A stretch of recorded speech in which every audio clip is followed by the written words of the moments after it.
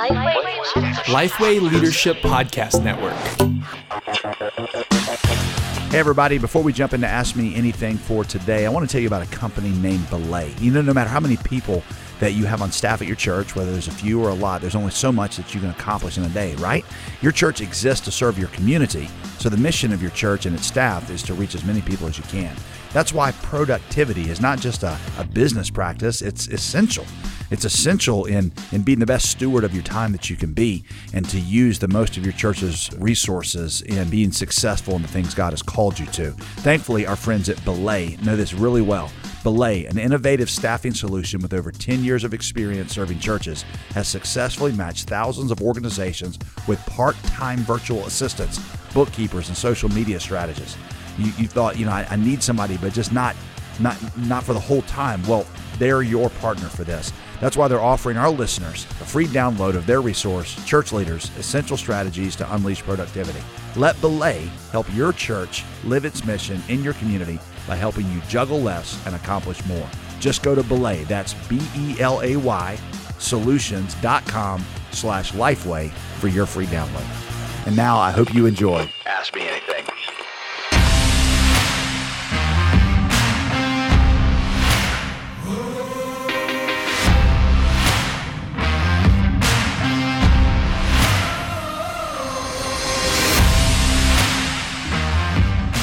Hey everybody, welcome to Ask Me Anything. We are in the middle of a great series of episodes. It's a conversation between author Rebecca McLaughlin and Pastor JD. Rebecca is the author of a few books that we've mentioned on the last few podcasts, but if you missed those, she's written Confronting Christianity, 12 Hard Questions for the World's Largest Religion. She also wrote 10 questions every teen should ask and answer about Christianity, and she just released a new book, The Secular Creed, Engaging 5 Contemporary Claims. She's an excellent author, excellent teacher, and this conversation has just been extremely helpful. So, like we've said before, this was originally recorded as a long-form conversation, and we've just split it up into 4 question and answer segments. So today, Pastor JD has some really tough questions for Rebecca, who's going to spend a few minutes answering how can evangelical churches be safe places for people who are same-sex attracted? How do we use this racially polarized moment as an opportunity for the gospel? And lastly, what does a faithful Christian witness look like in a politically polarized time? Man, those are tough questions. So this is going to be really, really good. So listen to this. There's a lot to cover. Let's hop in right now.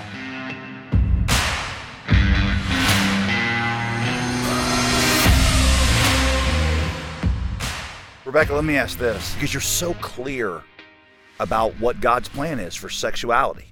He created male and female, and sex is supposed to happen within the marriage covenant between a man and a woman. And I've read few things that were as clear as that, yet here you are just honest about that's something that I have struggled with and even struggled with in the church. So let me ask this question. How can evangelical churches be safe places for people that find themselves where you were those years ago? I think it's really easy for us as Christians to talk about the LGBT community out there and the church here as if these are completely separate communities. When the reality is, if we look at the statistics around the patterns of same-sex attraction, it seems like about 14% of women and about 7% of men experience some significant degree of same-sex attraction. Now, interestingly, only 2% of men and 1% of women are exclusively attracted to those of their same sex. So there's the category of folks like me, women who are attracted to other women, but not to the extent that they couldn't be happily married to a man, is actually the largest group of LGBT people by far. And we need to recognize that in our churches, that means that a significant number of the folks who show up on a Sunday or in your small group or in your youth group or community, this will be part of their experience. And so rather than always talking as if this is kind of an issue out there, we need to normalize the fact this is probably an issue for many of my brothers and sisters in here, and that I as an individual and we as a group need to be a place where folks feel comfortable sharing their struggles. I think in many churches it's easier to confess a pornography addiction than same-sex attraction. Now, don't get me wrong, I think it's really important that people are able to talk about their pornography addiction and get help from their brothers and sisters in Christ. But I think we've got things really messed up if we've sort of allowed that to be a conversation, but we actually haven't created space for people who are struggling with same-sex attraction. Yeah, I know that I heard a guy say one time that whenever we're dealing with somebody in the church that is experiencing same-sex attraction, and because of the stigma that is given to that sin above all the others, there's probably more that are quietly struggling with that than they would admit. He says what you're first dealing with usually is a deep question of unanswered prayer. God, why haven't you changed me? I've asked you to change me. And there's that question of how does God feel about me? Why is he not answering my prayer? And then added to that, the shame of not being able to talk about that struggle. Yeah. What do you say specifically to people? Because we hear this a lot, that, well, you are asking me to deny myself when, like God made me and I've got to love me as me the way that I am. How do you respond to that? I would want to say yes. Jesus says that anyone who wants to follow him must deny themselves and take up their cross and follow him. I think the call on same-sex attracted Christians is to deny themselves and take up their cross and follow Jesus. I think that's actually also the call on heterosexual Christians. And if we've created church culture as a place where only same-sex attracted folk are making real sacrifices to follow Jesus, we've got some major problems on our hands, right? This is being a Christian should be an experience of denying yourself, but not in a way that ultimately means you lose out. It's almost like you're saying that we've, in general, so dumbed down the call to repentance. Yeah. It's like clean up a few habits when it really is, for any of us, heterosexual, homosexual, or anywhere on that spectrum, you got to deny yourself and lay it all down. Yeah, and you lay it down because Jesus is giving you something better. And by that I don't mean, I think sometimes we can have almost a prosperity gospel way of thinking where, for example, we might bring up our kids and say, if you're a really good girl or boy and don't mess around sexually, then one day God's going to provide you with this perfect spouse and you have this amazing, sexually and romantically fulfilled life for the rest of, your days. That's not a promise that we're given in the scriptures. The promise that we are given in the scriptures is that anything we give up for Jesus, we will get the reward of Jesus. And that will be so much better than the thing that we could have had. And we get tangible glimpses of what it means to be close to Jesus in his body today. I love the biblical metaphor of the church as Jesus' body, because it means that when I feel the physical embrace of a sister in Christ, if I'm going through a season of suffering in my life, that's in a tangible way, that's the arms of Jesus around me. And if we are providing for and helping each other and listening to each other and caring for each other in the church, we're experiencing Jesus. And that's one of the things that I think all of us need, but I think especially those who are turning away from their own sexual and romantic fulfillment to follow Jesus. I think those folks in particular need to feel the arms of Jesus around them in the local church. We've talked a lot about race and racism. Well, really this whole year in the United States. I think it's revealed some very difficult things in the culture and in the church. How do you see this moment as an opportunity for the gospel? And what is the gospel? What hope does it give us in a racially polarized time like we often find ourselves in? Yeah. I think one of the things that I feel most hopeful about in America right now is the vibrant, joyful, serious faith of our Black brothers and sisters. Often the folks that we hear from in the public square, the acceptable face of Black Christianity for many secular progressive folk is the progressive Black Christian. The folks who would affirm same-sex sexual relationships and may hold less tightly to the scriptures. The political and cultural left. Right. But in fact, if you look at the majority of Black Christians in America today, if you look at the majority of Black churches, you'll find that they're actually holding on to the scriptures just as tightly as you or I are. And I think there's a beauty and a joy and a hopefulness in that. And I think Black Americans who are serious followers of Jesus are going to be heard a little differently by some of our white secular progressive friends than you or I would be heard. And so I think there's an opportunity right now for those of us who identify as white evangelicals to learn from our Black brothers and sisters and find opportunities to give them a sort of space and a voice to speak for Jesus in our culture today, because they're going to be heard very differently, have a very powerful witness in our culture today. One of the experiences I've had, I moved here 13 years ago from the UK, and in the UK, evangelical Christians are a very sort of small, strange group from a cultural perspective. And, I married a guy from Oklahoma, moved over here nearly 30 years. I just want to make sure everybody caught that. Married a guy from a cowboy from Oklahoma. I married a guy from Oklahoma State University, so an actual cowboy, legitimately a cowboy.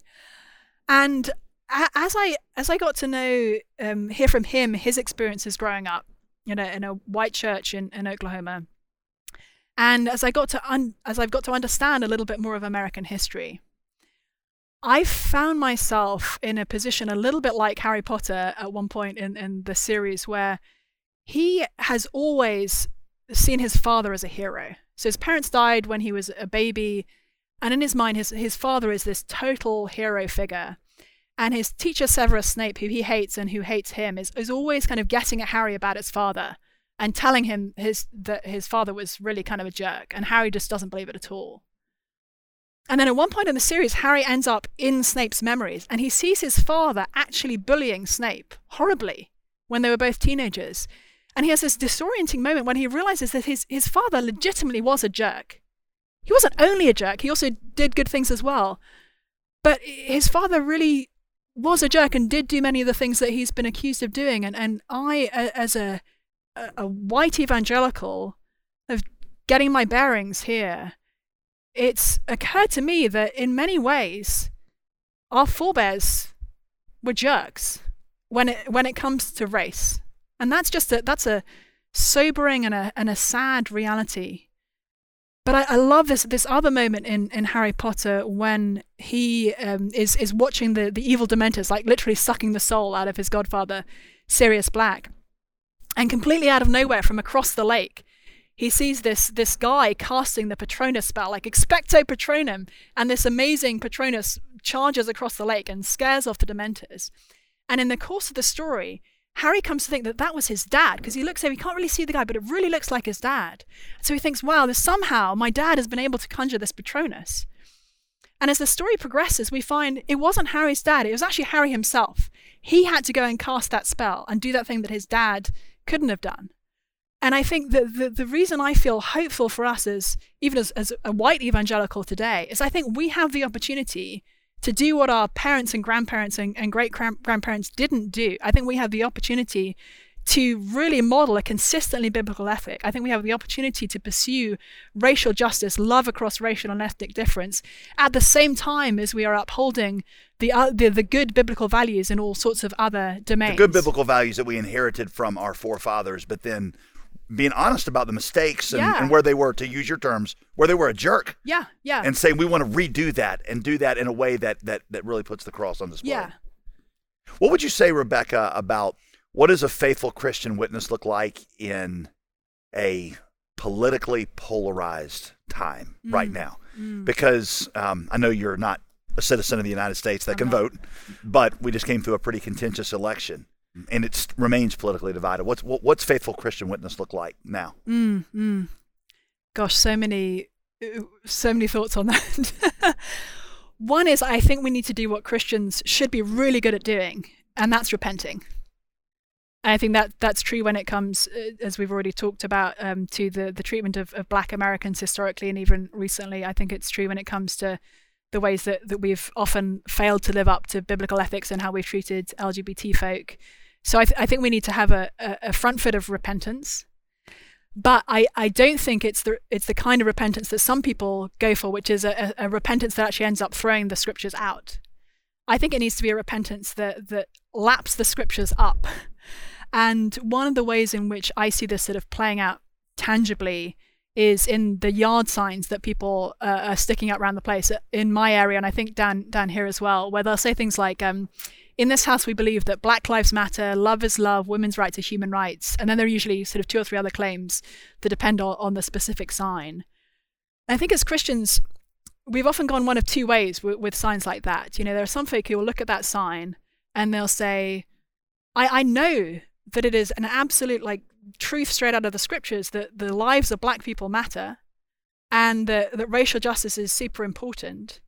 And I've been told that these other claims are intrinsically tied up with that idea. And so I want to take that yard sign and I want to hammer it into my own yard and embrace all of these things together. I believe in science and I want to support women's rights or human rights. And yeah, exactly. And there are other folks who will look at those signs and say, okay, there are some things on that sign that I know the Bible doesn't affirm. And so I'm just going to knock it down. I'm going to throw it all out. And I don't want to hear anybody who has anything to say about any of these questions because I know none of this is what Christians should be saying. Yeah. You are describing people in our church. I feel like that's safe to say that we all kind of find ourselves gravitating toward one of those two. Yeah, we're sort of pulled one way or the other. I think actually, I don't want to say let's get out a marker or a Sharpie. And instead of sort of hammering that sign in or knocking it over, let's think, okay, if we take the scriptures seriously, what do Christians affirm? What do they not affirm within these? Now, to be clear, you're not suggesting they go into their neighbor's yard and edit I'm not suggesting that. I'm using this sort of more as a metaphor. And what we'll find when we do that is, that there are fruitful ways in which we can actually build relationship with folks outside the church by saying, you know what, we may disagree about these things, but actually I really agree with you on this. And let's build on that foundation and start a conversation there, which will build trust and relationship on things that we share.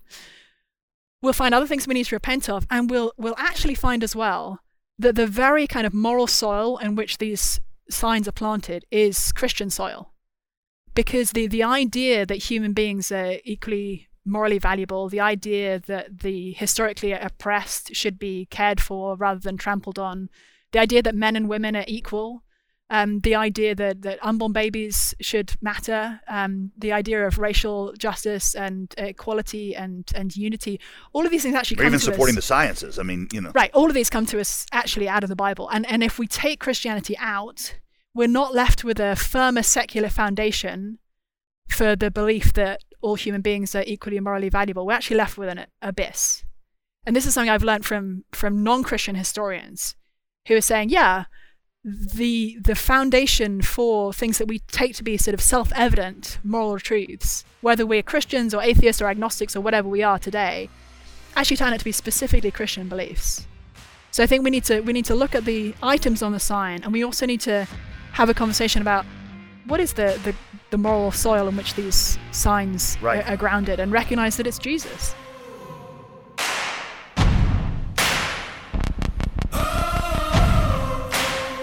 Thank you so much for listening today. Check back next Monday for the last part in the conversation between Pastor J.D. Greear and author, speaker, coach Rebecca McLaughlin. It's going to be excellent. And while you're waiting, take a look at the One Thing podcast. It's hosted by Scott Sanders, Derek Hanna. It's part of the Lifeway Leadership Podcast Network family. It's one of my favorite phrases to say in the whole wide world, Lifeway Leadership Podcast Network family. They've recently talked about refreshing staff meetings, measuring what matters, launching small groups. So just look up The One Thing on your favorite podcasting app and subscribe today. And if these 15 minutes are not enough and you're just like, man, I could listen to JD talk for at least 20 to 25 minutes, you should check out the Summit Life broadcast, which is a daily 25-minute program with Pastor J.D. Greear. He shares biblical truth in a longer format that inspires listeners to have daily encounters with Jesus. It airs on hundreds of radio stations across the country, so just spin the dial and see if you can find it. But if you don't want to do that, you can also download it as a podcast. And you can listen on the same platform that you are using right now, or you can listen at jdgreear.com. And we will see you next time on Ask Me Anything.